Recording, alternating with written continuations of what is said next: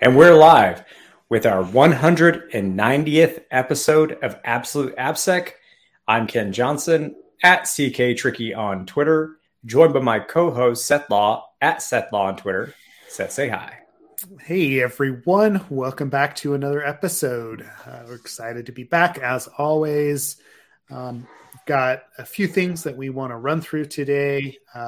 First and foremost, if you are going to be at DeepSec next week or are in Vienna or the surrounding area, please let me know. I will be there. We're teaching a smaller version of the course. We still have a couple of seats available if anyone would like to attend. That's at DeepSec Vienna next Tuesday, Wednesday. And yeah, would love. I'm going to be bringing at least a little bit of swag with me. It's a long trek, but I'll have a couple of t-shirts and at least some stickers and other things for Absolute AppSec, and would love to go grab a drink or whatever else with anybody that's in that will be in Vienna at that time. Besides that, we will be at CactusCon in January. We did get the notification this week that we'll be doing a workshop, a secure code review workshop. It's going to be a little bit different than our normal course. Won't be the full, training that we normally do. It'll just be a one-day deep dive, probably led by me, Ken, and then Justin, who works with me, digging into a specific code base.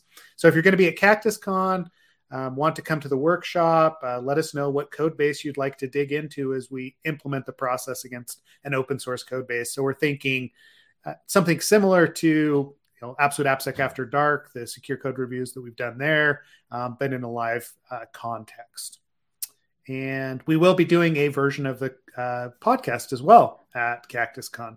So during one of the speaking slots, we'll have a couple of guests, and we're going to be doing a state of application security talk / episode / live streaming, and see how that works. I think that's everything, Ken, unless I'm missing something else right now as far as announcements go. Do we for CactusCon, the panel portion, is this one of those things? I actually forget. We're going to choose folks at the conference? I don't think we've done that yet, right? Yeah, we don't know who else is going to be on the panel with us. We'll determine once we see who the attendees are. I mean, I know that Mike McCabe's going to be there, right? Like I'm sure we could pull him up, ask some cloud security stuff. But it'll depend on who else is down there. We do have a bunch of contacts in the Phoenix, metro area that we could pull onto stage. If there is a specific guest that is going to be there that you would like to see talk to us about application security, please, reach out, let us know. But we're excited about it, right? That's end of January in Phoenix. That's a little closer to home than DeepSec is. But we do have a few other things on the horizon. I know there's going to be a training coming up in Seattle sometime in the spring as well, March, April timeframe. I don't have a lot of details on that yet, so watch this space if you are interested in the secure code review, as well as some international trips next year that are on our radar already. So there's a lot in the works. That's all I'm saying. If you want to be involved, just follow us on Twitter or as long as Twitter's still a thing, right, Ken? A lot of people have been sending me Mastodon links, which is ironic. I won't get political, but I've seen the Mastodon links from both sides of the political spectrum. It's just funny now to see the flip to a different political spectrum side being like, now we're going to do Mastodon. I don't know. It's just funny. The world cracks. I'm sorry. Society cracks me up. That's all. It does. Yes. As a impartial observer at times. So there's room for, because that's actually what I was bringing up is like, who are we thinking about bringing on that panel, and or is there a room to like you asked, there are certain people. What am I trying to say? Can we ask the audience to give us some advice on who they might want to see? And I think it's funny you bring up Mike, because I actually spent a little bit of time talking to Mike yesterday and listening to his stories about the practical world of trying to, he mostly focuses on cloud security and has been doing that for a few years. at scale. So it's pretty interesting to hear what's good, what's bad out there, and what it's like to do that. Anyways, I know we've had him on the podcast and we described some of that, but anyways, it's always funny to just hear the practical side of like, there's like always the marketing side of things for like tooling and how things, the pretty talks that people give at conferences. And there's like there's the other side of it, the practical, like everyday stuff. And it's just funny how different how different those two things are or can be. I did want to mention too that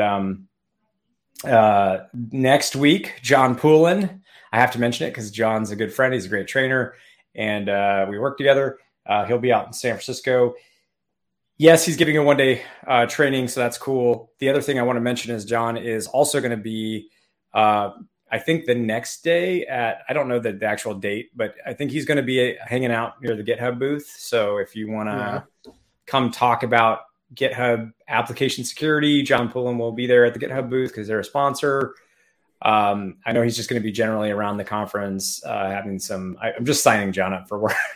No, we talked about it. He actually, it wasn't me that signed him up for that. So, but we've talked about it. He's kind of excited to be, answering some questions and stuff. Also, GitHub Universe is this tomorrow and the next day this week. So that's always fun. If you are working at a place where you deliver features on a platform at a conference, it's always a little nerve-wracking. Yep. You don't know what you don't know, so you don't know what you don't know. How it's going to go. Yeah. Yeah. So this will be like my 5th year in a row with that. So this will be, hey, we'll see how it goes. Anyways, I don't think I have anything else to mention besides those things. Just super psyched. It's funny. I actually lived in, did I ever tell you I lived in not Seattle proper, but just outside for like 8 months when I was like a teenager or. Oh no, I didn't realize that. Yeah.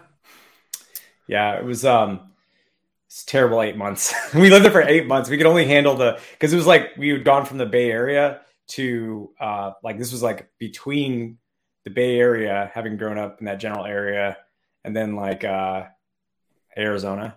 And so like you can tell warm weather kind of folks. So we went up there and it was apparently it's like one of the worst rainy, snowy seasons. So it was just like we were miserable. We didn't stay there long. But Seattle was very cool. Downtown Seattle was very cool.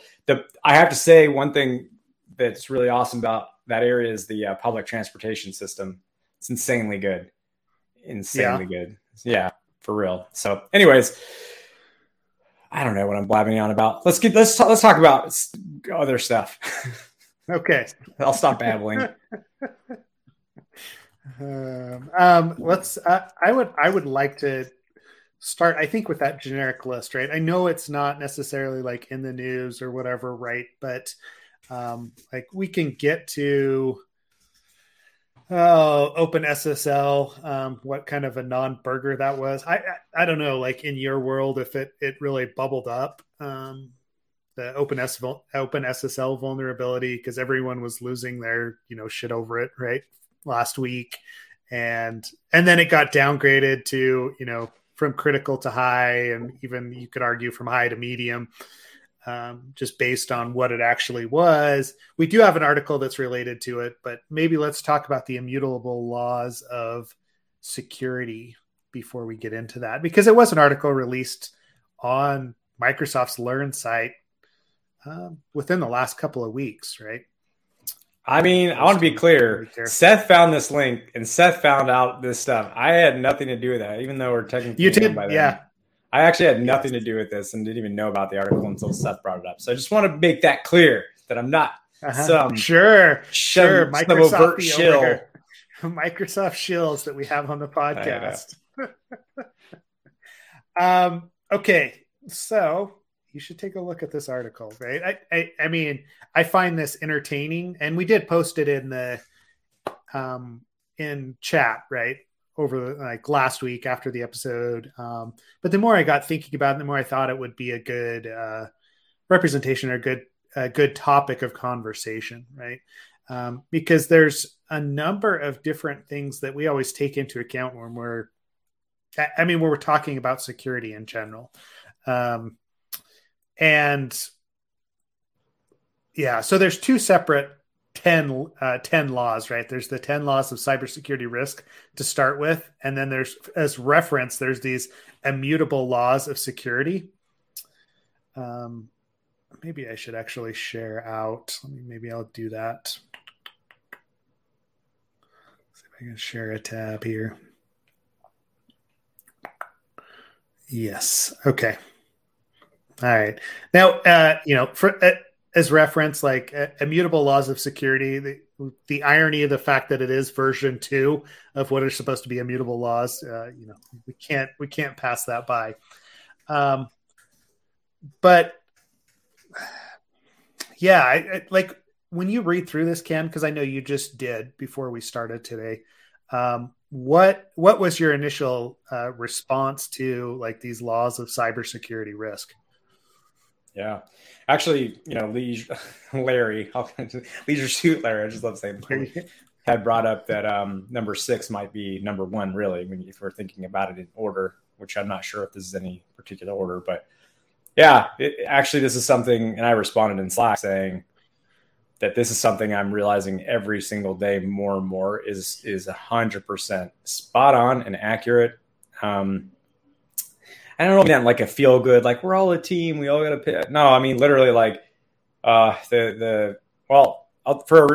many reasons. For one, so like all the practical reasons we can dive into, but for one, like deduplication of effort. You'd be surprised. I was surprised when we started doing some, because we had to deal with massive growth, and then there comes challenges. And one of those challenges is communication, and then making sure you're not doing the same things in teams that are maybe like, especially in a security org of our size, which is very significant. It's easy to just start working on a project, not realize there's related projects already in flight from other teams. So that's number one, is understanding that like there's probably somebody who has a similar gripe or need or whatever, and is probably going to fix that. And so you should be communicating quite a bit to figure out what those things are. I think one of the ways we do that is surfacing things more and more, like specific planned work at like a security org level where it's transparent, everybody can kind of see. That's been helping, but also just having communication syncs between just various teams to see what they're working on, and then figuring out where there's some meet in the middle ground there. So that's a big, I think that's a very important thing, number 6, like that it's a team sport. So we talked about deduplication of effort. Also, like it turns out for some of our, shift lefter, I don't know how you want to call it, efforts, there were some tools being built as we did more, more of that communication. We realized there were tools being built by other teams that we could actually leverage to help shift left, right? That it wasn't quite as obvious, but as we got into conversations, it became more and more like, oh, okay, well, I think also like because of the nature of putting everything in a transparent sort of like writing up issues and having project boards and all of this stuff and having discussions and all that stuff that allows people to kind of sift through and then see what you're working on. And again, you'll find ways in which you're like, hey, we have a similar issue. So there's been a lot of that. Communication between departments. So you just mentioned the CVE, and I actually had asked to get it was offered. And I said, yeah, I'd love to hear how we actually went about handling the time leading up to the patch release and then, afterwards. So our PSART team gave us a really cool briefing. They did a great job. They talked about all the stakeholders they worked with, not just in security, but also like outside of security stakeholders from, engineering and product and design, all that fun stuff. So they, and other entities be outside of that. So it was really interesting to hear how they actually got ready for the patch, and then, how that process looked once the patch was released and more information was released along with it. And why I say this is because it was very much a team sport to get ahead of that, be ready, and effectively ensure that we don't have risk from that, potential, or that particular patch. So that's also, I'm going to babble on forever. There's a lot of reasons that you need to work with other teams. So that's basically what I'm trying to say. Yeah. And I mean, pulling that up, I think depending on what team you're working on, what the environment is, where you are at, like kind of what the risks are, where your focus is, these laws, will apply, or you would put these in a different order. Just, it's so dependent on the situation.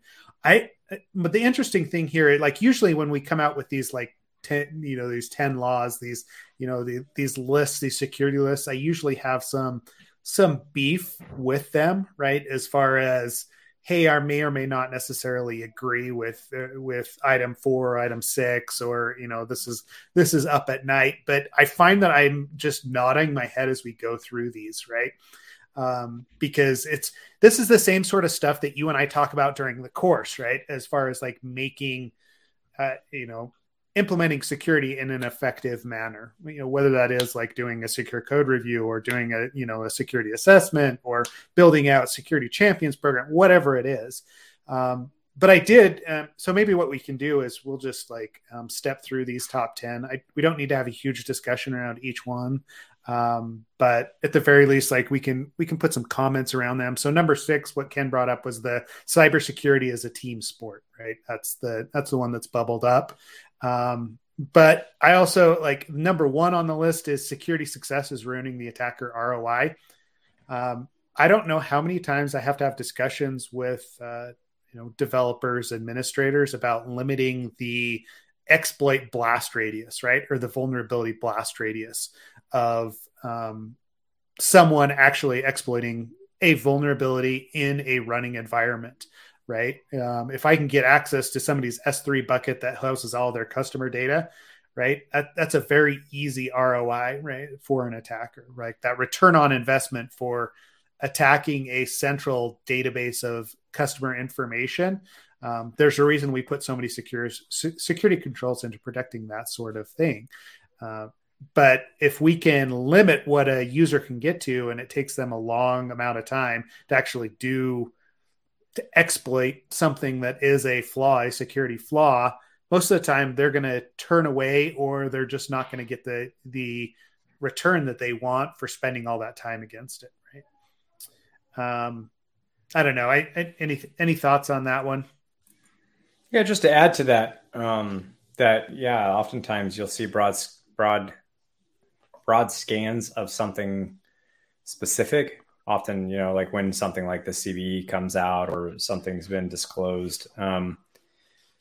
There's many ways this happens, right? That's just one avenue for mass kind of detection of low-hanging fruit is basically what I'm trying to say.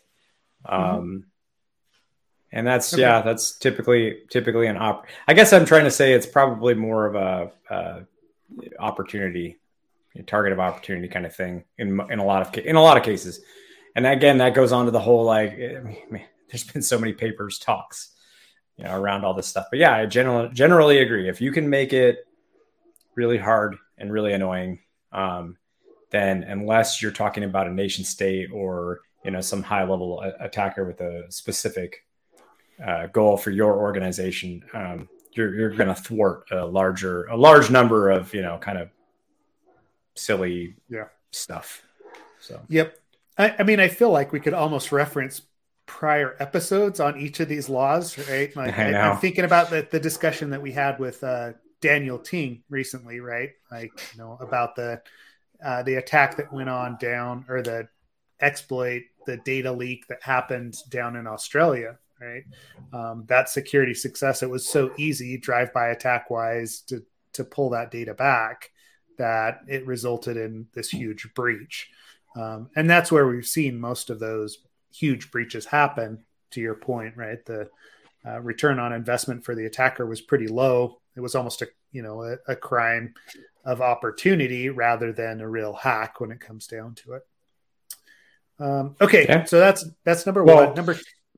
On that note, I just want to add, real quick before we move on, I do want to add, last week's episode touched on productivity always wins, right? Yeah. We talked about with the medical space, how people specifically got around the solutions that were in place because it was making their job too difficult. And it was, there was more risk in losing a patient or having some horrible medical outcome than sharing passwords or finding little workarounds for security. So anyways, like you just mentioned that a lot of this stuff is covered in the podcast, and number 3 was just obvious. That was last week basically. So Yep. Yeah. So number 3, productivity always wins. Number 2, not keeping up is falling behind. I mean, we've spent so much time on this podcast talking about where we get our news, how we stay up to date with security, how it's a constant learning process, right? And, and this is just us in application security as an organization. This goes for every aspect of security, not just application security, but like even compliance and security tooling and network side of things, right? Like if you're not keeping up, you are falling behind. And when you don't keep up, that's where we introduce vulnerabilities into our security lifecycle, right? So yeah, I don't think there's much else to say there, but go ahead. Well, and I actually think us at GitHub are a good example in the sense of we are constantly trying to improve our SDL, right? And that is it's a hard thing to do at our scale right now. Ask me how I know. But anyways, how do you know? No. Yeah. I mean, we're running a couple things that are really projects that are, and I'm part of that, which is to shift things more lefter, like I mentioned.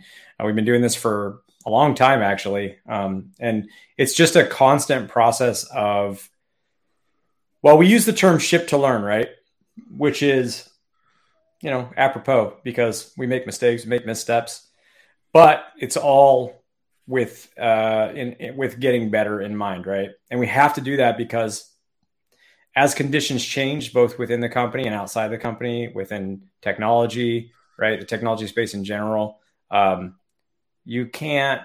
worked a month ago, what worked 6 months ago, a year ago, doesn't necessarily work tomorrow. And that's the point I wanted to make here, is that it's not, you're kind of setting yourself up for not necessarily like, what is it going to look like in 6 months, but more of like, hey, we have an outlook of a year or two here, and we know roughly what that might look like over the course of the next year or two. So we're setting ourselves up for that today, right? And then in another semester after this planning, the planning and the planned work that went into it is done, we'll look out even further, and it just continues that cycle, because if you don't do that, you'll be behind pretty much instantly. And it's just hard to do that at a product company of this scale, right? So, but it's challenging, it's fun, but you have to do it, right? I guess that's what I'm trying to say, is like, you do have to kind of, I'm just babbling, but you do have to get ahead of things, significantly ahead of things. Just because conditions change a bunch.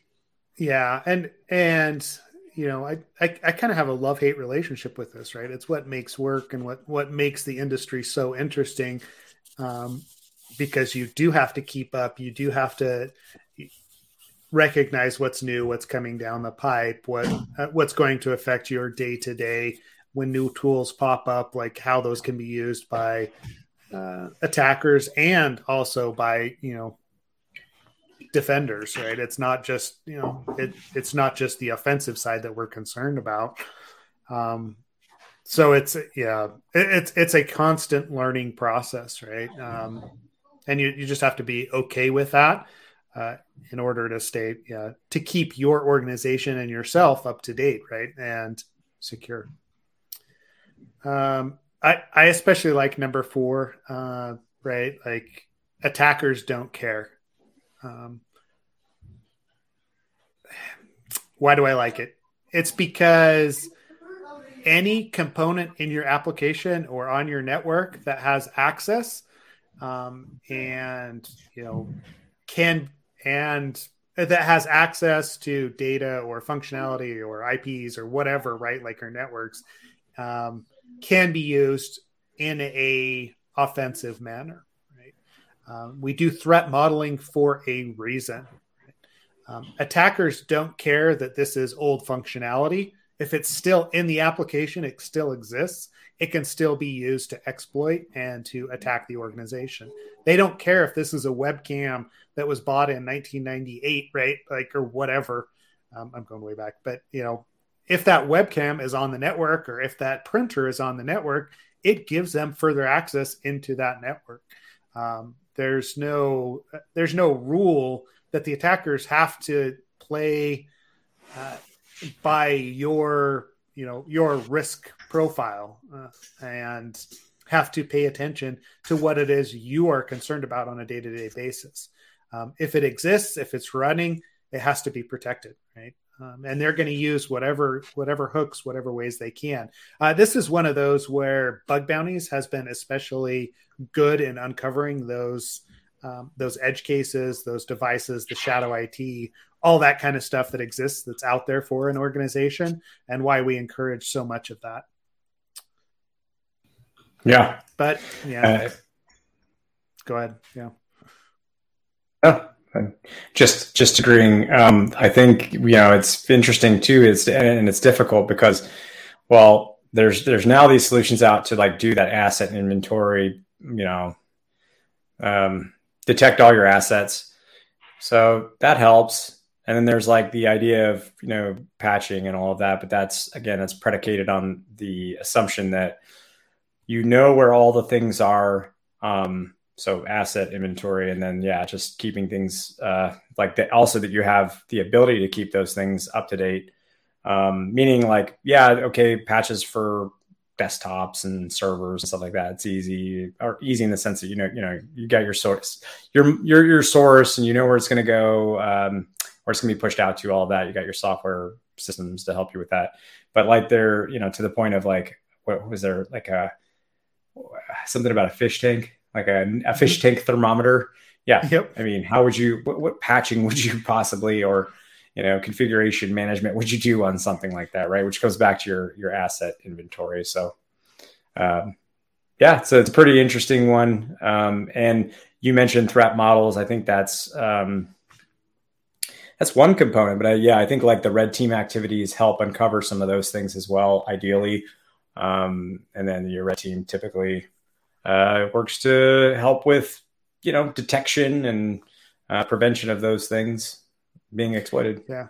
I mean, from an application security perspective, I always go back to this. Well, this excuse that I get from developers that, that's deprecated. And I'm like, that's great that it's deprecated, but you still have SQL injection on this API endpoint that you are, giving, exposing to all of your customers or the internet at large, right? Like, it's just because it's deprecated in the developer's mind doesn't mean that it's not still accessible and it's not still exploitable. Until it's been turned off and I can't access, or an attacker can't access it, it is an entry point into the application. And the same goes for everything else. I know I'm guilty of this as well, right? Like stuff running on my internal Wi-Fi network, like at my house or whatever, right? Like all those old devices that we turned on years ago, hooked up to the Wi-Fi, and then just kind of forget about them over time, right? Like if you go do an inventory of your local network, right? Like it's not an easy thing to do, and it takes discipline, right? And this is where number 5 comes into play as well, is this ruthless prioritization is a survival skill. Right. We just don't have the time or resources to actually do everything that would be considered security safe or, a security best practice. And so you have to eliminate the risks based on a prioritization of what your current threat model is, right? Like, like from a physical security perspective, right? Like you lock your doors, you're probably more concerned about it based on the location that you're at, what you kind of perceive external threat to be. But you prioritize whether or not you perform those functions based on the time, based on the time of day, based on, level of activity, based on visitors, right? Like there's all these different items that you roll into something like locking the doors on your car or locking the doors in your house. But you prioritize that, just from a organic perspective, right? Just based on how you're living your life. But you've got to do the same thing with all of the security tools, your internet life as well, and your organization's internet life. We talk about prioritization when we're doing code reviews and assessments because we are trying to increase our return on investment, right? As an attacker would, as far as, right, like we're going to spend the most time on the most security critical pieces of an application. But that doesn't mean we're going to ignore the rest of it because attackers don't care, right? So it like you have to balance these all out. But for you as someone looking at code, doing assessments, living in the AppSec space, you've got to come up with a list of these are the items that I'm concerned about from an application security perspective, and they rate higher than these other items. That list is going to change, but Ken, how do you actually do this sort of prioritization in your like day to day in your work life?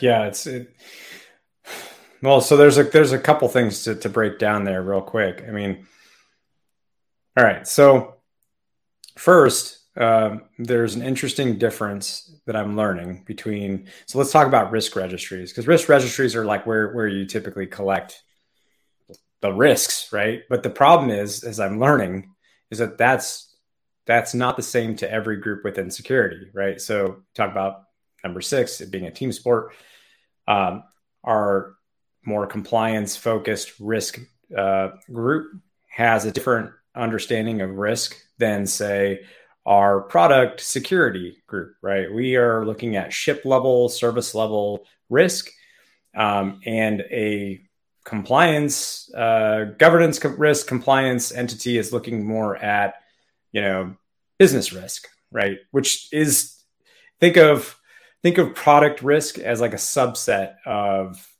that type of risk, business risk, right? So it's a tiny subset that factors into the bigger, larger business risk. So that's the first thing, is you have to understand that, not you, but people have to understand, including myself as I'm learning this, that there is, there's just different ways so different taxonomies for risk, different measurement and scoring for risk, different factors that constitute what type of risk we're talking about. So there's like all these things about risk that you first have to define, clarify, and determine, like how you're going to and why I say this is because the risk registry for that group versus the risk registry for a ship service level risk and the taxonomy and the scoring, they're completely different things. They're related somewhat, but they're like one feeds into the other, but they're very different. So you have to create risk registries for, the place that you're working within. For me, that's product security.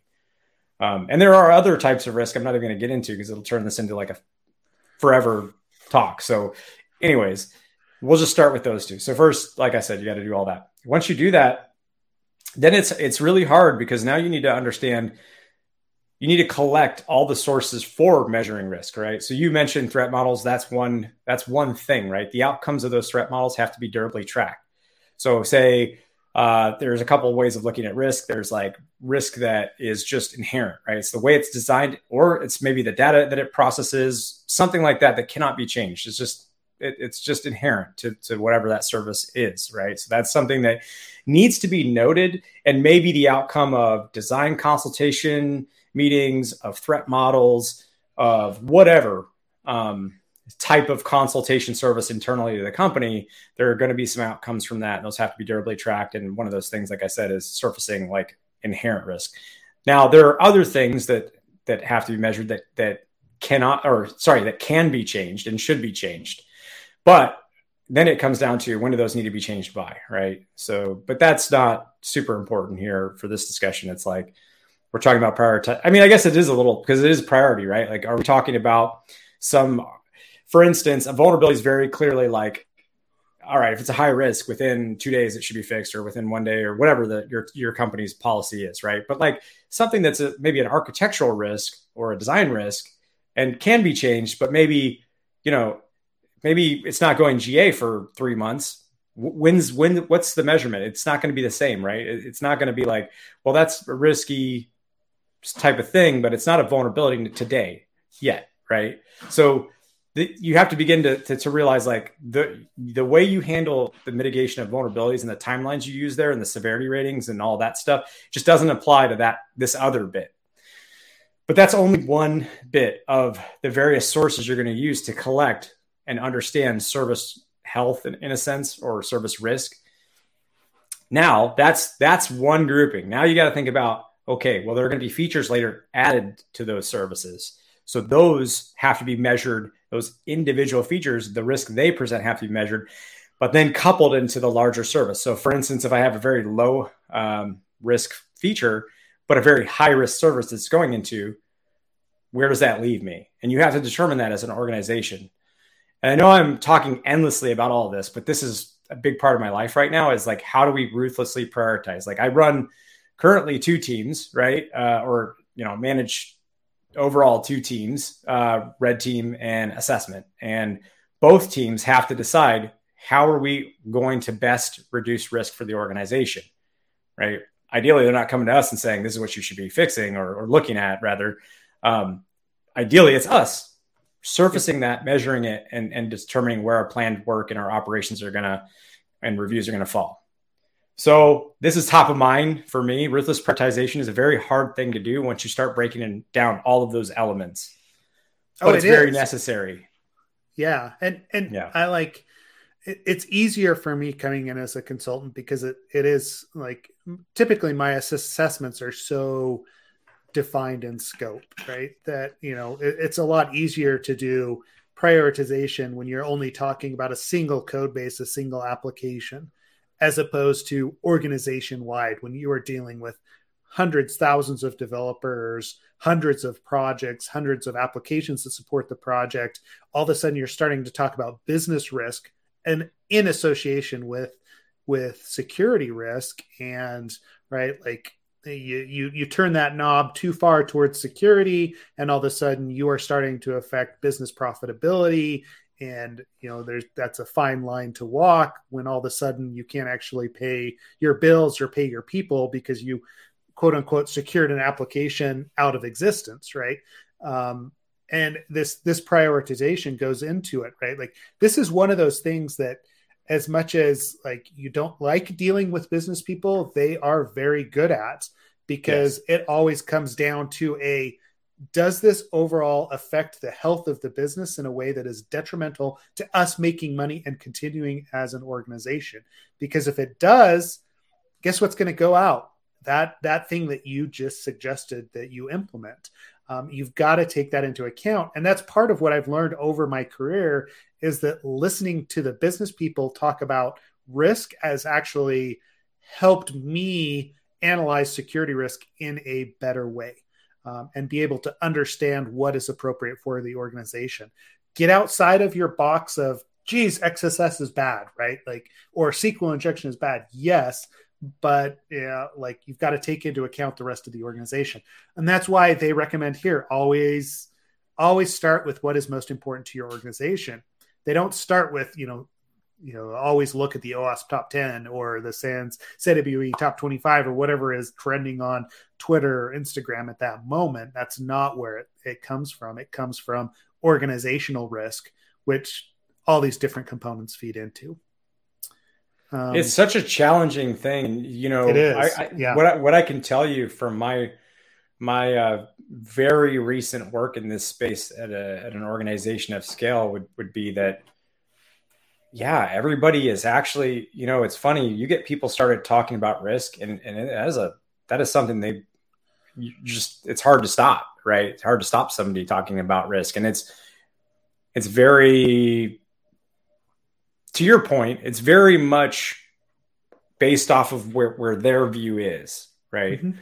Which is why I like working so closely. I work very closely with our governance and compliance folks, because they measure that business aspect of it. And it's funny, we were doing this exercise of just collecting, like, we do a lot of reviews, and I'm not talking about just security reviews. There's a lot of reviews, and we were like, hey, we should, again, talking about the cybersecurity as a team sport bit, we started talking to other teams and realized, wow, even outside of security, there's a lot of reviews here. Maybe we need to make it clear how, like, which ones are which and how to get to them. And, like, what are the scenarios in which I might want to go through those reviews, and then what reviews and what order and all this stuff, right? And as we started unpacking, it's like, wow, there are a lot of teams that perform different reviews, and all those teams ultimately feed up into this business risk evaluation. And all of those reviews and how they're measuring risk and what they're looking at when we talk about risk, it's just wildly different. But it's super interesting because it's like you said. Let's say I say to myself, well, remote code execution, that's a really serious issue, right? And it is. It's a very serious issue from an application security standpoint. But if, overall, the business risk there was like, hey, it's going to have a small amount of users. It's highly isolated. Also, we have these legal and whatever restrictions that we prioritize getting through those things and reducing down those risks. So that might be having, a bunch of conversations with, I don't know, a vendor or with whoever to make sure that, we're following, or just internally making sure I'm sure you've seen the hullabaloo about Copilot, right? You have to think a lot about those scenarios, because as you ship something, there are inevitably going to be people that, take issue with it especially legally. And so the priority might be, well, we're not as worried about like the application security things for a number of reasons. We're more concerned about these other things, but hey, listen, we want you guys on these calls because there's some technical input needed. So rather than having you maybe spend time doing this or whatever, that might not be as impactful, we actually want to prioritize our efforts in this other way. And then we'll get to that part, within what makes sense, like meaning like assessments or reviews or whatever. It's just interesting because it's hard for me to even give a scenario because it's so complex and it's so different in each case. But you're right. The business risk is ultimately the thing that matters. And in this, over my shoulder is this Tribe of Hackers book. And I think in there, I had a quote about like something about like they had asked, if you were to give advice to somebody coming into this field, what would you tell them? And I was like, well, just realize you don't matter that much. Like none of us do. Like we think we do, but you don't. And understand that your job is to give you the best input and advice you can give, right? That's it. But if you don't own the business, that's all you can do. And I love that you want to advocate super hard for it. We should. But if the business wants to go a different direction, that's not your call. And you just have to learn to accept that, because it's going to come up a lot in your career, especially if you're on the blue team, right? The defender team. It's going to happen a lot. So people are going to tell you that's not a huge priority. And you're going to be like, what? Are you kidding me? This is so dangerous. And it's like, well, to you it is, but at the bigger picture, maybe not. Right. So anyways, just agreeing, I guess, in a long form with you. Yeah, no, I mean, it is, but and along those lines, like to go back to it, learning to speak business, right? Is, as weird as that sounds, learning to speak to and communicate the threats that you see effectively to business and compliance and other organization or other teams outside of security is going to, it goes a long way to actually getting your priorities up that list. Because, like OpenSSL, not to go too much back to that, but right. If it really is a huge issue, you can cry wolf a couple of times over the course of a year to get something done. But you can't do it every week, right? Like, because other things are going to take priority.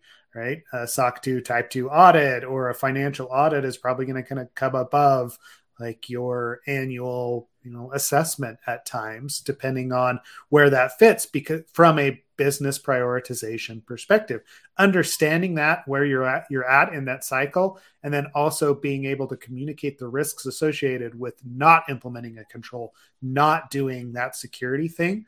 Like, talk about that, right? It's not always just the sky is falling. It's what is it? What's the worst thing that can happen if we don't implement, input validation on this specific field in the administrator portal? really, right? Like, you've got to talk about impact. You've got to talk about risk that goes along with it in order to really get something done and communicate that with the business people, the guys that are in charge that are making those decisions. Yeah, and actually, I want to add to this part right here because one had asked a question about, for smaller organizations with a lack of resources, what strategies or recommendations do you take?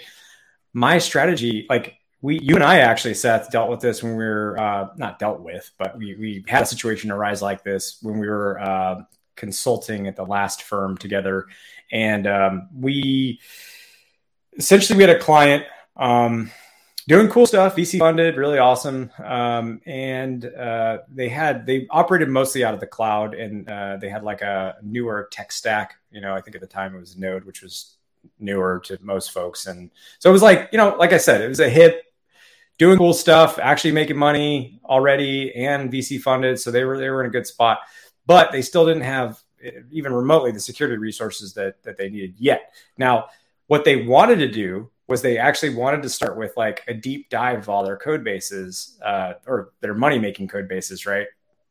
And I think there was something else they wanted to do, and it was so niche. And like, basically what we told them was, hey, this isn't, yeah, sure, we'd love to do that stuff for you. We like money and all that, but like, this is not the best thing to do first.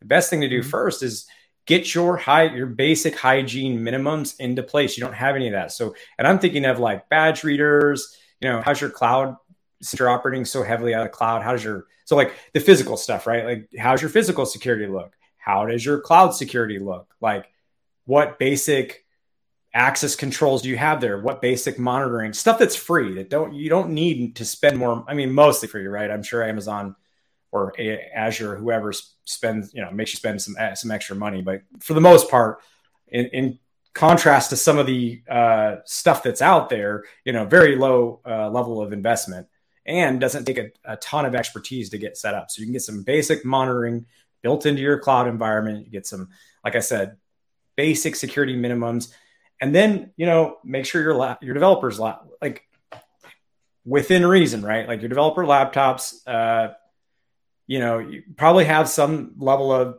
standards in place, but like, are you going to go full carbon black with 10 developers? Probably not. That seems kind of ridiculous. Then you need a whole security staff and blah, blah, blah, blah. So it's like, I think a lot about the security minimums there and the hygiene aspect, create some very basic policies there. And if you do those things, you're in a better spot as a smaller org. Because like I said, especially if you're a smaller org, you're probably more of a target of opportunity than a targeted attack by an advanced attacker or actor. Mm-hmm. And so anyways, that's my, I don't know. What do you think, Seth? What advice would you give to a small org, doesn't have any real security resources to speak of? Maybe especially in this economy, the budget's getting slashed or whatever. I think this is actually, given the economic situation, the global economic situation, is actually a very timely conversation to have. How would you do it? Yeah, I like what you said about figure out what the security minimum is, right? Like, we go back to some of those, the books on startups about the minimum viable product, right? But talking about the security minimums is a good way to frame and figure out what is necessary for your organization, right? So, hey, you've got a code base. Everything is in on this, this one code base. Let's make sure that it's protected properly, right? Let's put the security controls around it that we should have in place.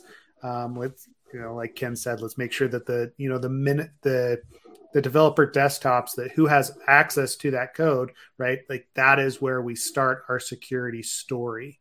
And you'll probably want to frame it that way to the business people. Like, what is the security story that we want to tell, right? We're accepting data from consumers. All right. How do we make sure that that's protected, that when someone has a question, even though we only have 4 developers on staff and 1 security flagged like executive, that they can answer that question and answer that security story. This is what they're doing. And you can expand out from there as you get more money, as you get more people involved, as you identify more resources but figure out what the security story is and what your minimum security needs to be in order to protect your organization and not be the low-hanging fruit.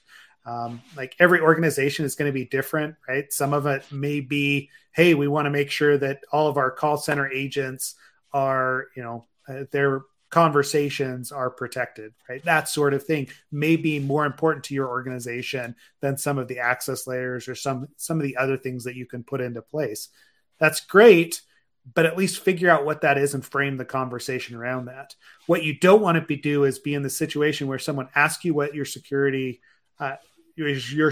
posture is, and all you say is, hey, yeah, we use military grade encryption, right? That's that was the standard story for so long, which goes back to another one of these points, right? We can get to that.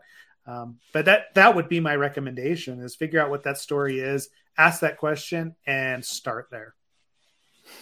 Yeah.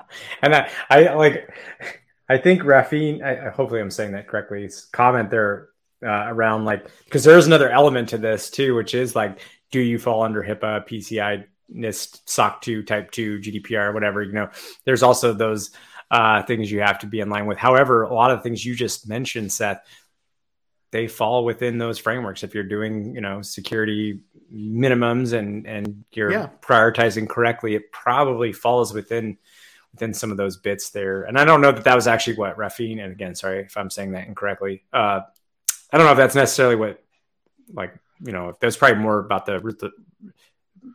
yeah. Anyways, I think it may be related.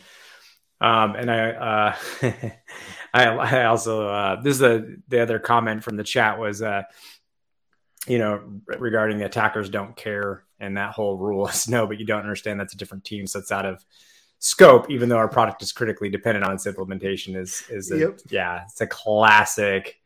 Yeah, totally a classic response to things that's frustrating for sure. I like his other comment there too. Oh, or we patch that vulnerability mentally, but cannot physically prove it despite what the scanner says, right?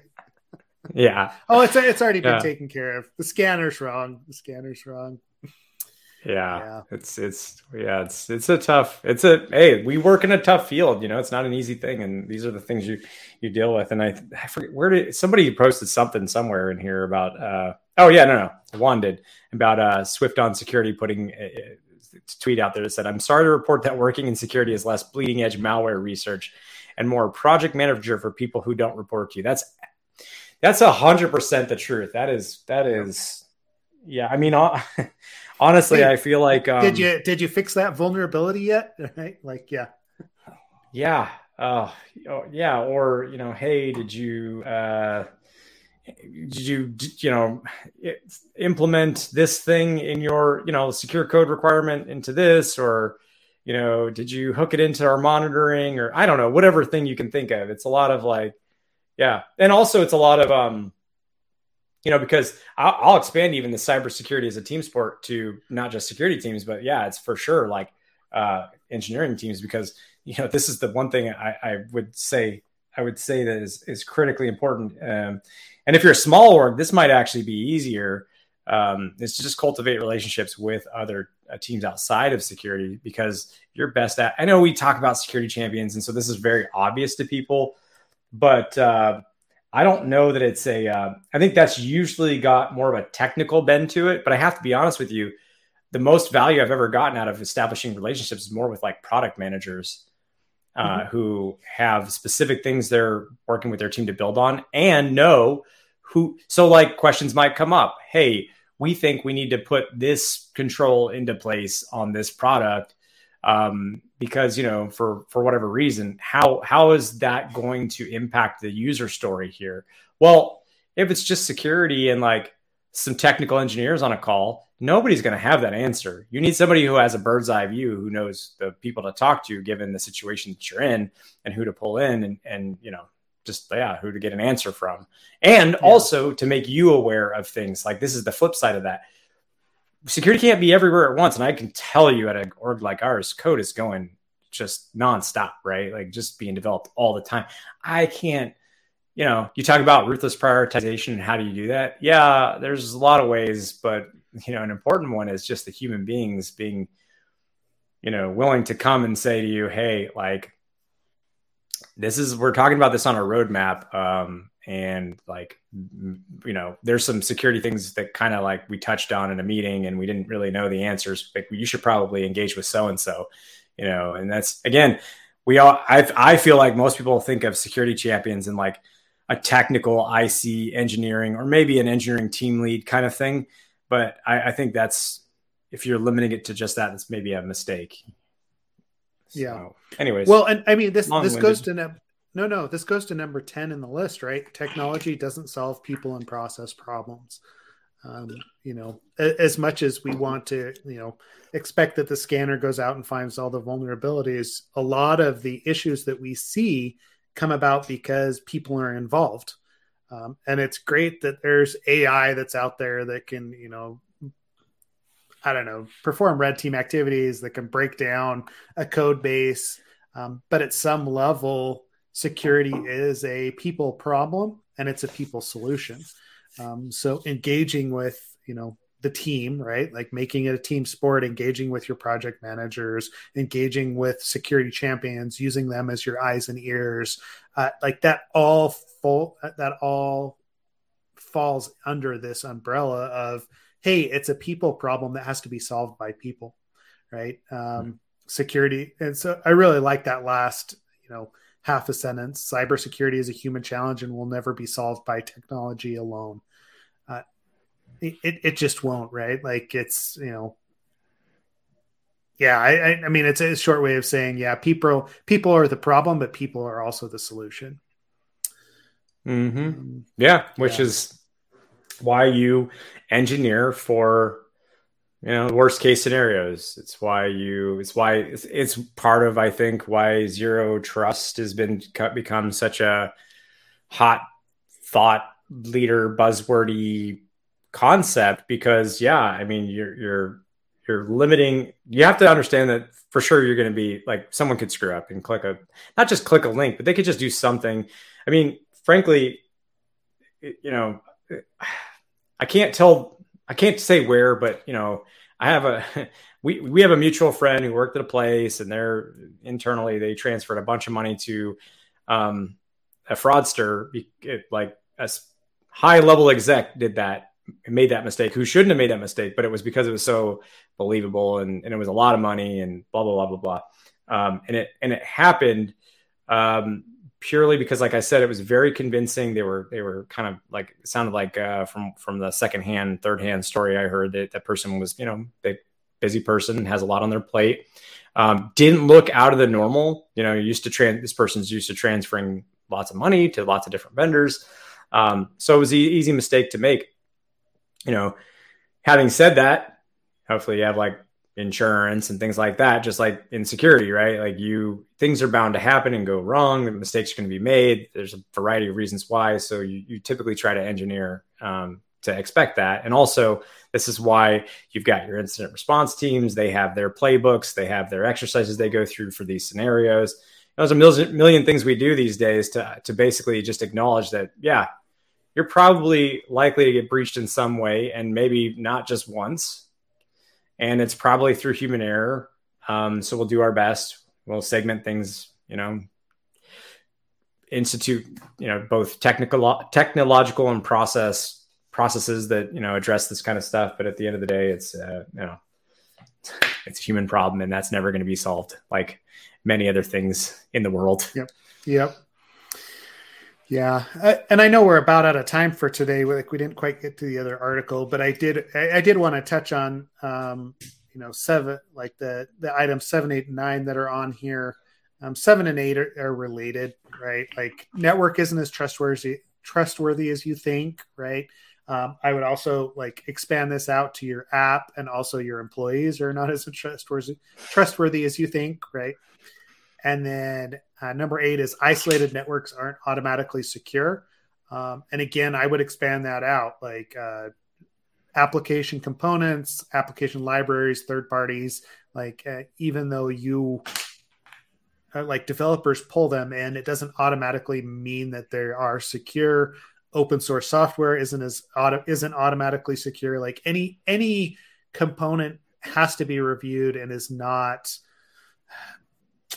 It's not as secure as you're expecting it to be, is basically what it boils down to. There's always edge cases, there's always loopholes, there's always shortcuts that are taken in any piece of software. And it goes back to that number 10, that it was built by people, and people have a tendency to, implement those sorts of shortcuts. Absolutely. Yeah. And then the last one that we haven't reviewed yet is encryption alone isn't a data protection solution. You've never had issues with that, right, Ken? It's always been encryption solves everything, right? Yeah, no, it doesn't. It definitely does not. But that's, from an application security. Sorry. No, yeah, of course. Yeah. From an application security perspective, there's numerous ways. That goes wrong. There's numerous ways, even encryption being, actually, it's funny because, we were just talking about how I was, chatting with Mike yesterday, and we were talking. It just came up naturally, that whole Auth0 JWT library where you can call decode versus verify, and most people call decode incorrectly. So it decodes it, and you think that's a security check, and then it's like not, and so the signature could be totally invalid, and the rest of the components therefore invalid. But however, the application. Anyways, my point is like, there's a number of ways that goes wrong. So yeah, this is absolutely number 9 is spot on, from data at rest, data in transit, ways that we use encryption to validate identity and access control. Yeah, there's just a myriad of ways this goes wrong. Yeah, and everyone has a different understanding of what encryption means, right, within their day-to-day. Part of you being a security expert is identifying where it's appropriate, when it's not, when encryption is in play, what you're actually protecting against with those different encryption components. It's not necessarily an easy solution. Yeah. I mean, we started this podcast talking about the CVE for OpenSSL, which was literally a issue in the parsing and buffering of the that verification of the signature. So it's where it was like the Punycode parser for Unicode to ASCII, right? Literally that OpenSSL library. What can you do if you've upgraded to like? Actually, never mind. I won't go there.